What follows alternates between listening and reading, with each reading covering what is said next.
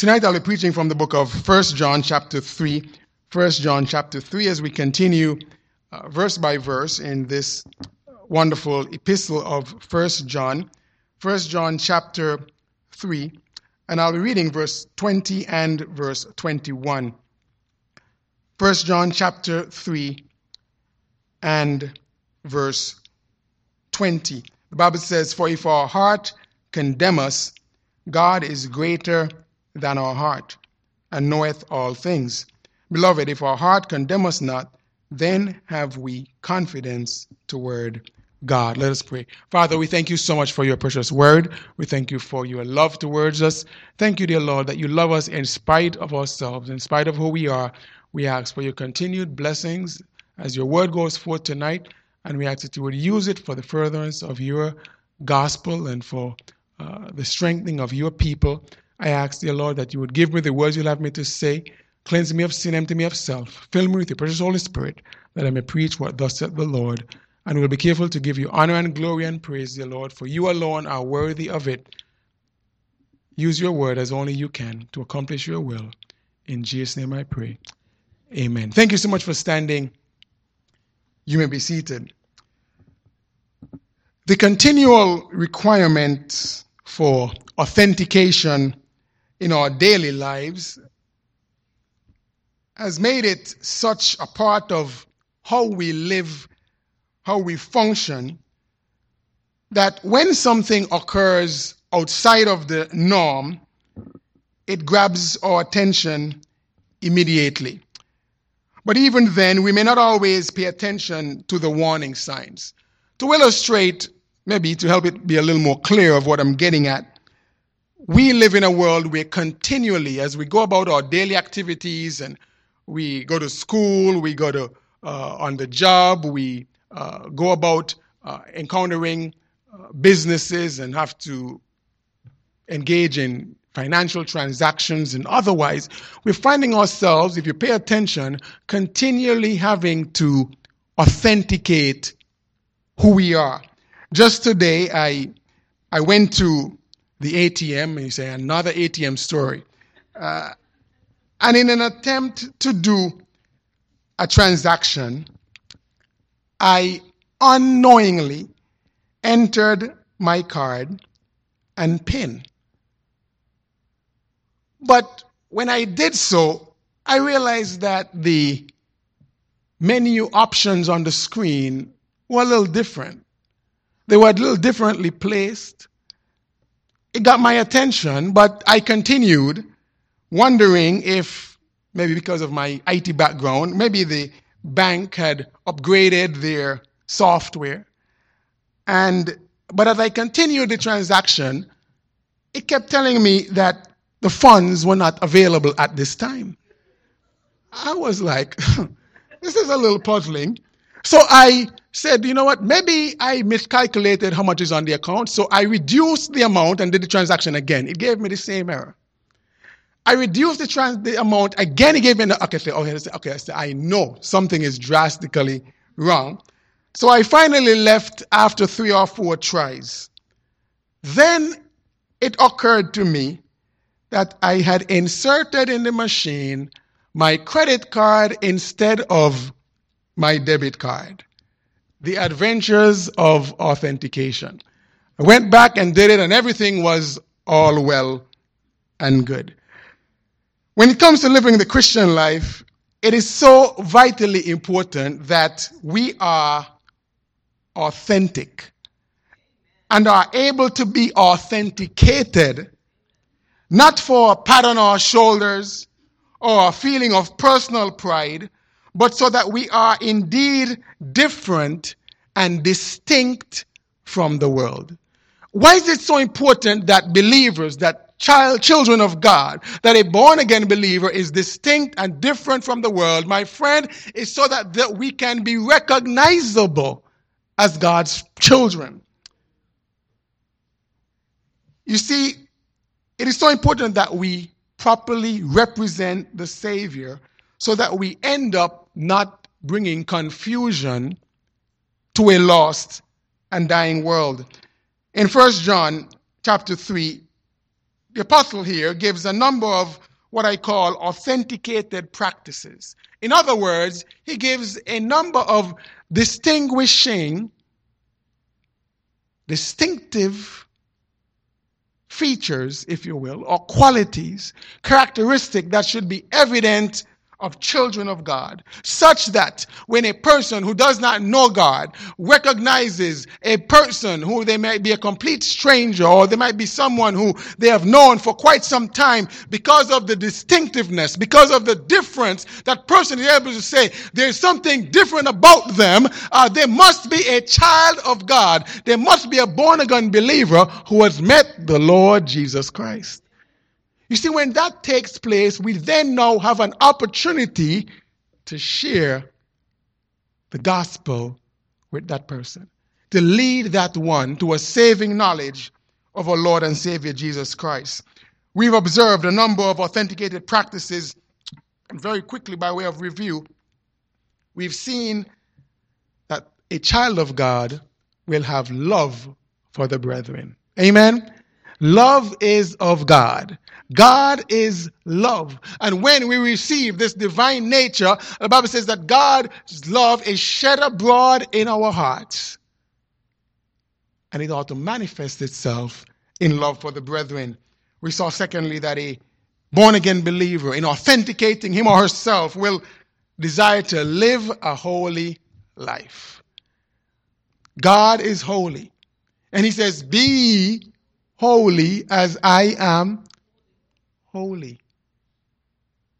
If any man be in Christ, he is a new creature. All things are passed away. Behold, all things are become new. One of the things that becomes new when we receive this new nature is a desire for living a holy life. There's something drastically wrong if one claims to be born again but still has the insatiable desire for the muck and mess of the world. We ought to love the brethren. We ought to live a holy life. But when we do so, let me warn you, you're going to be loathed by the world. In other words, you're going to be hated by the world. We are in a spiritual battle, a spiritual war. And when you end up on the side of right, believe me, you're going to be attacked by the side of wrong. That ought not to be a shock. That ought not to seem strange. But we saw, fourthly, that a child of God, a born-again believer, is going to desire to lay down his or her life for others. Why is that so normal? Why should that be natural? Well, because the Savior laid down his life for us. Amen? We saw, fifthly, in which we are currently looking at, is that a child of God, a born-again believer, one who authenticates what God has done in his or her life, is going to be led by the Spirit of God. Thank God for his leading. Amen? Were it not for his guidance, for his direction, we would be in serious trouble. A child of God should count it a privilege that we have an opportunity to be led not by humans, but by the Holy Spirit of God, which never makes a mistake. What a privilege, what a blessing. We saw it last week as we observe and draw attention to verse 20 and verse 21. It says, for if our heart condemn us, God is greater than our heart and knoweth all things. Beloved, if our heart condemn us not, then have we confidence toward God. Here, as he refers to the heart, he's also speaking to what we refer to as our conscience. Our conscience. And in being led by the Spirit of God, understand that the Holy Spirit of God is not our conscience. The Holy Spirit of God is a person, is the third person of the Godhead. But we, as we are yielded to the Spirit of God, guess what? God is going to take our conscience and help our conscience to be sensitive to his leading. In other words, we will acquire what I want to call a spiritual conscience. A conscience that's influenced by the direction and the leading of the Holy Spirit. Our spiritual conscience will be one such that we are governed by the Spirit. And when we are governed by the Spirit, it will indeed or he will indeed guide our steps. I can't tell you how many times I've avoided a pitfall, a downfall, making a royal mess because the Holy Spirit intervened. What a blessing to be led by the Spirit of God. And so we observed last time that the spiritual conscience is influenced by the Spirit of God as we are obedient to his direction. But I want you to notice tonight, and very importantly, that our conscience is seared by contempt. We noted last time that our conscience is this mechanism, if you will, that God has placed inside each and every one of us that ought to give us a sense of right and wrong, what is good and what is bad. But when we dismiss this conscience, after a while, it fails to function normally. Let me draw your attention to 1 Timothy chapter 4 and verse number 2. And we're looking at a number of parallel passages to support the verses that we read in 1 John chapter 3 and verse 20 and 21. But look with me at 1 Timothy chapter 4 and verse number 2. It's important to understand that just because our conscience doesn't prick us, doesn't mean that we are doing right.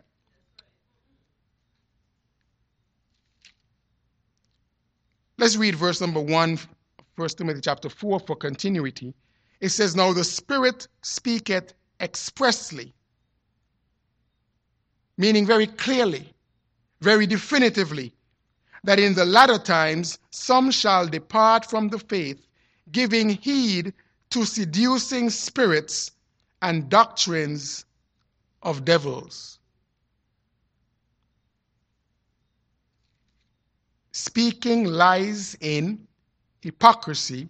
And note the next phrase, having their conscience seared with a hot iron. Here it is speaking again to this conscience. But this conscience which might function normally to alert someone of right and wrong, to prick you, to say, no, don't do that, to bother you when you violate it, in continuing in a practice of wrong, to ignore it time and time and time again. Eventually that conscience is as if it's damaged. It's seared with a hot iron. In other words, it no longer is sensitive to what is right and what is wrong. No longer able to distinguish what is right and what is wrong. Why? It is seared by contempt. You see, my friends, if an individual continually, time after time after time, ignores what God is saying, what the Holy Spirit is saying, what even their conscience is saying, after a while, it no longer bothers. You may have heard of the story and the reality of a frog. If you place a frog in hot water, right off the bat, boiling water, immediately that frog is going to bounce back out, jump back out. Why? Because that water is seen as dangerous, damaging, deadly. On the other hand, if you were to take that frog and place it in cool water, room temperature water, and slowly but surely, gradually increase the temperature of that water such that it is not discerned by that frog that the temperature is rising. Eventually, what happens is that frog adjusts. to the temperature, gets comfortable to the point where it will be burned or boiled to death, not recognizing the danger. That is a good illustration of what happens with our conscience. You know, when we say oftentimes, boy, they purged their conscience, they just dismissed it. And it now becomes unrecognizable to distinguish what is right and what is wrong. A conscience is seared by contempt. I want you to notice with me a number of verses here. I want you to draw your attention to the fact that our conscience is affected by our internal mechanism, but it's also affected by external observation. And so we're going to look at a number of passages, and I want you to note this with me as we examine the fact that our consciences can be damaged. Turn with me to 1 Corinthians chapter 8. 1 Corinthians chapter 8. Now, the first verse that we read in 1 Timothy chapter 4, that's an example of where an individual is responsible directly for hindering their own conscience, for damaging their conscience by intentionally doing what is wrong when that conscience is pricking to say, don't do that. Don't do that. There's an individual impact, an internal impact by the person with the conscience. Look at 1 Corinthians chapter 8 and verse number 7. It says, howbeit there is not in every man that knowledge. For some with conscience of the idol, unto this hour, eat it as a thing offered unto an idol, and their conscience is being weak, is defiled. Here you have a scenario where an individual has a conscience that has not yet been sensitive to the leading of the Holy Spirit, not been impacted by spiritual maturity. And so he says here, howbeit in that man there is not that knowledge. For some with the conscience of the idol unto this hour eat it as a thing offered unto an idol, because their conscience is weak. It's weak, not yet developed, not yet discerning for things that are right and wrong. And in this case, saying eating something that's offered unto an idol. So that person may be doing something that is wrong, but they have not yet grown in spiritual maturity, and so their conscience, being weak, is defiled. But look with me at verse number 10, which shows somewhat of a slightly different scenario. It says, for if any man see thee which hath knowledge, sit at meat in the idol's temple, shall not the conscience of him which is weak be emboldened to eat those things which are offered unto idols? So here you have a situation where an individual who knows better, who's been saved, let's say for a length of time, who understands that doing the same thing that a weak brother in Christ would do would hinder another.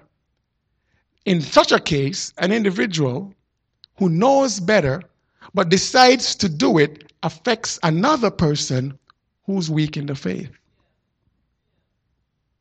Have you ever done something and you knew that it wasn't the best thing to do, or you even knew that it wasn't the right thing to do, but because you saw another brother in Christ do it, it actually became okay in your mind? Never happened to you? If we're honest with ourselves, we would recognize that we are impacted and influenced by others.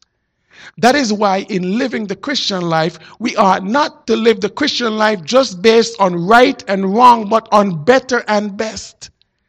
There's some things that we ought to weed out of our lives, because by doing them, we cause a weaker brother to stumble. That's why Paul talks about the matter of liberty. That I ought not to use my liberty as an occasion to cause another to stumble or to fall. Look at First Thessalonians. As a matter of fact, look at verse number 12, which further underscores this point. It says, "But when ye sin so against the brethren and wound their weak conscience," look at this, "ye sin against Christ." How many times in churches do you hear individuals, "Pastor, what's wrong with that?" Nothing is wrong with that. That could absolutely be correct.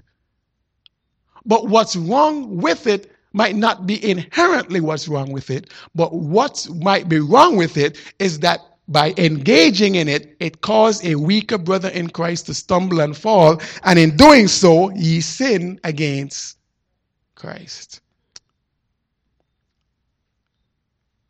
Look at 1 Thessalonians chapter 5 and verse 19. Very familiar passage, very familiar verse to us. It says, "Quench not the spirit." Here we have a verse that we quote, but it is linked directly to the fact that when an individual quenches the spirit, he or she is aware of what the Holy Spirit is saying, but makes a conscious decision to ignore it. Can you imagine putting the Holy Spirit on ignore? Putting God on ignore? That happens in services over and over and over. God is speaking, and as if, "God, I'm not listening to you." And in doing so, we quench the spirit. In other words, the spirit decides, "I'm not going to actively work. I'm not going to make my voice as loud." Look at Titus chapter 1 and verse number 15.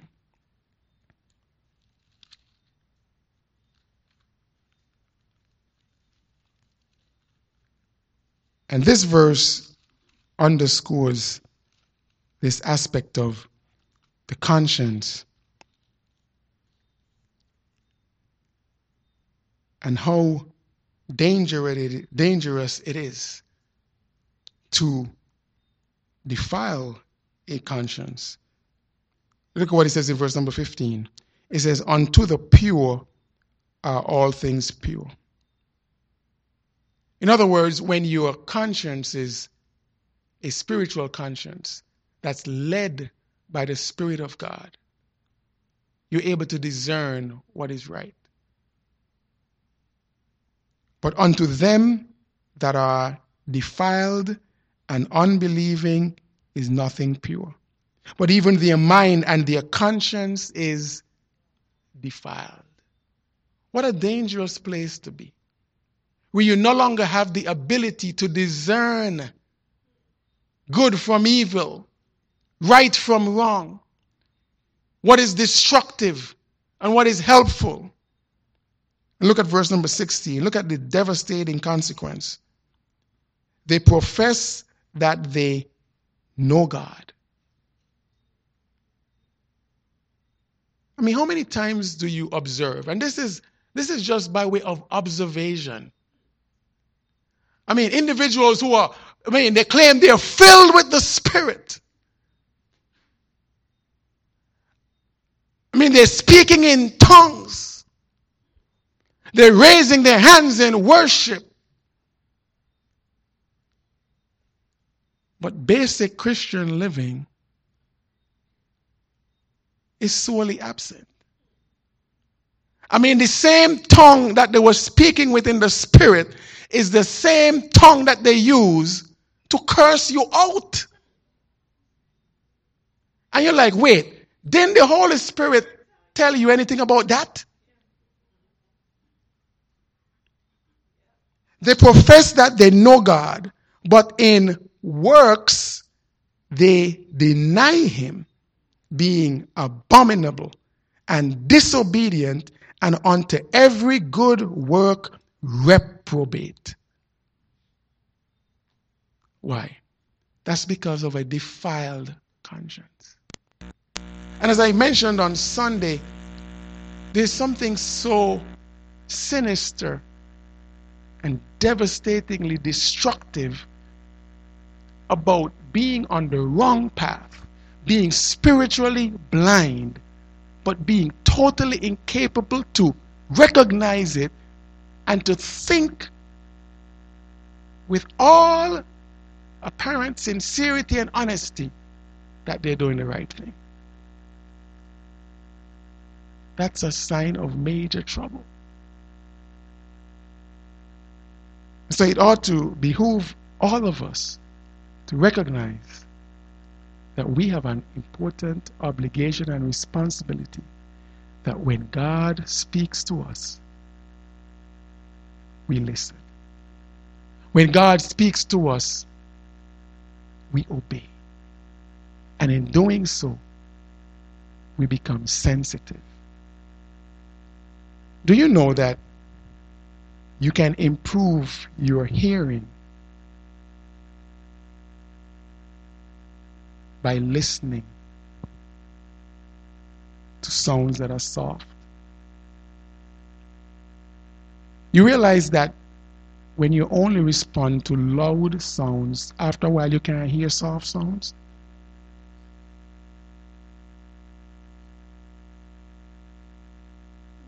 We need to be sensitive to the Holy Spirit. And you see, oftentimes the Holy Spirit is not going to be yelling. It's a soft voice. And oftentimes that voice is drowned out by all of the other loud voices that are distracting. And the more we tune our ears to be sensitive to what God is saying and to respond with obedience, become more sensitive to what He's saying, and we become more sensitive to the sound of His voice. And that's such a very important thing. And as we listen to Him, our conscience becomes groomed, molded to be spiritually minded, to be spiritually sensitive to what God is saying. What a tragedy it would be for God to be speaking and for us not to be able to distinguish His voice, not to be able to hear what He's saying because of a response of contempt that has gone on perpetually. God says, I want to lead my people. I want to direct them. I want to navigate them away from the perils, from the traps, from the landmines. But my people must be willing to listen. But not just to listen, but to take heed.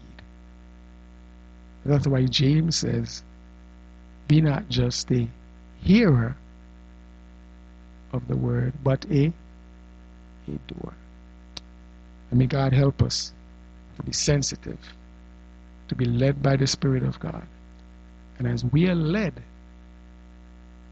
it will be one of those authenticated practices that others say, wow, well, you made some decisions there that were it not for God's leading, it would not be possible for you to make the right decision. An authenticated practice that can further distinguish God's people, help us to be distinctive in a world that's looking for individuals who are true, who are authentic, who name the name of Christ, not just in word, but also in deed.